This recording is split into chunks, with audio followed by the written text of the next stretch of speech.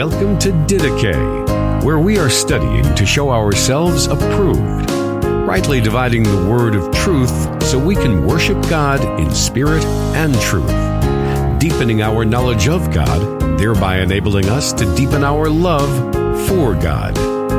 Here is your host, Justin Peters. If I speak with the tongues of men and of angels, 1 Corinthians 13, verse 1. That tongues of angels there, that's talking about praying in an angelic tongue. That's the gift of praying in tongues. So when you pray in tongues, you're praying in the tongues of angels, right? He didn't fall? Inconceivable! You keep using the word. I don't think it means what you think it means. 1 Corinthians 13, verse 1. You keep using that verse. I do not think it means what you think it means.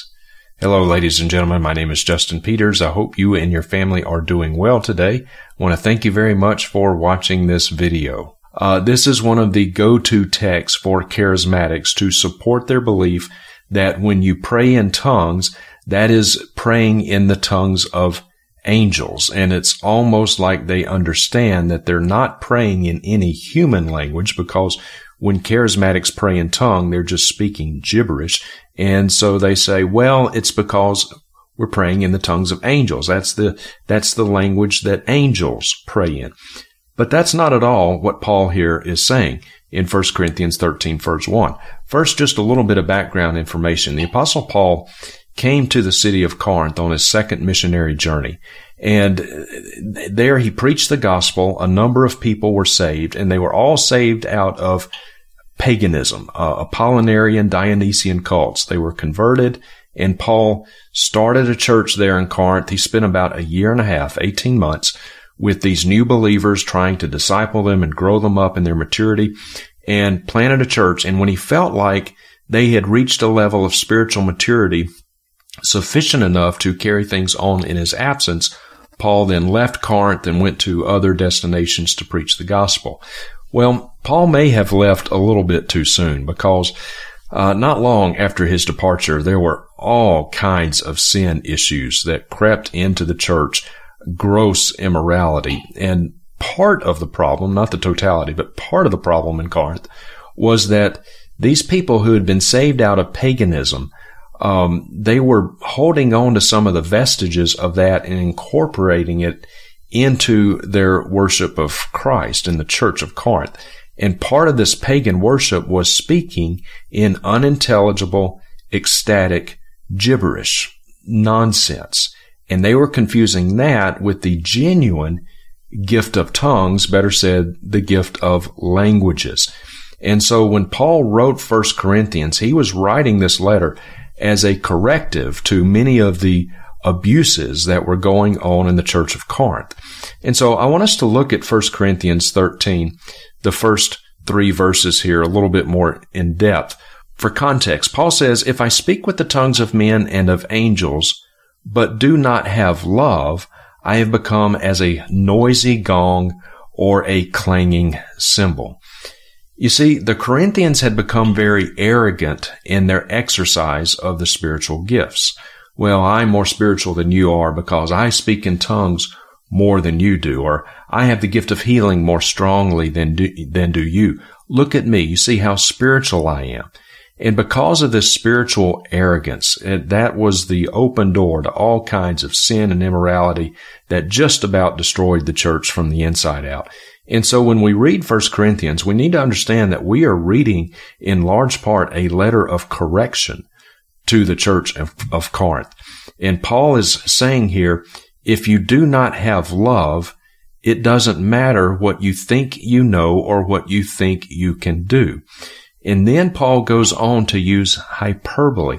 In fact, here in verse 1, when he speaks of the tongues of angels, that in and of itself is hyperbolic. He's using hyperbole. He's exaggerating to make a point. And it becomes very clear when we look at the next couple of verses. Paul goes on to say, if I have the gift of prophecy and know all mysteries and all knowledge. Did Paul know all mysteries? No. Did he have all knowledge?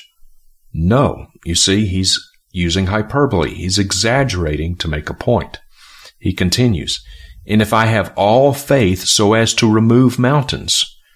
Had Paul ever literally moved a mountain? Had he ever rearranged the topography of Israel? Of course not. Obviously not. He says, but do not have love, I am nothing.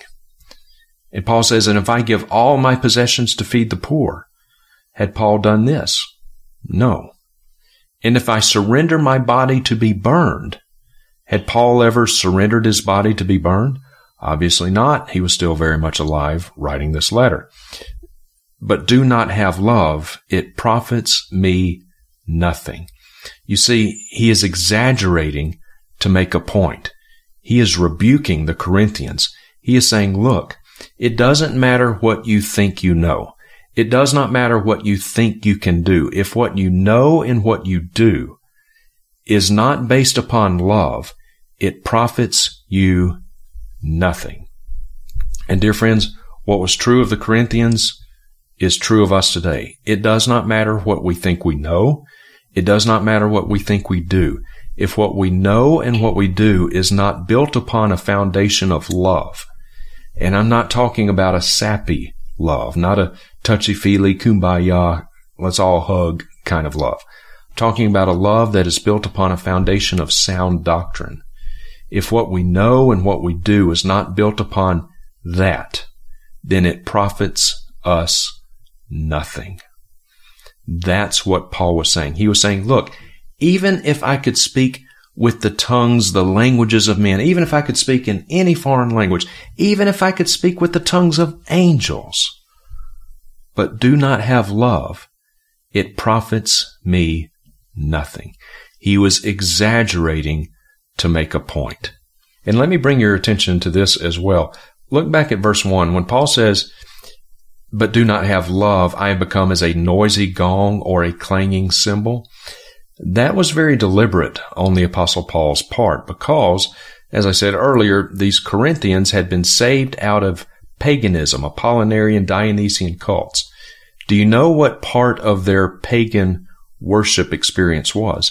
It was speaking in this unintelligible ecstatic gibberish, which they began to do in heightened, frenzied states of emotion. They would whip themselves up into these heightened emotional states. And part of what they used to help whip themselves up into these frenzied emotional states in which they began to speak in unintelligible ecstatic gibberish were noisy gongs and clanging cymbals. And so when Paul wrote that to them, and when the Corinthians read that, that would have been a ouch moment. They would have known exactly what Paul was saying. They would have known exactly the reference. This was a very pointed and very deliberate corrective to them. So, dear friends, 1 Corinthians 13 verse 1 simply cannot be used to support speaking in some unintelligible ecstatic gibberish that you call tongues and you think that's the tongues of angels. That's not at all what Paul is talking about. And when you understand the context, that becomes very clear.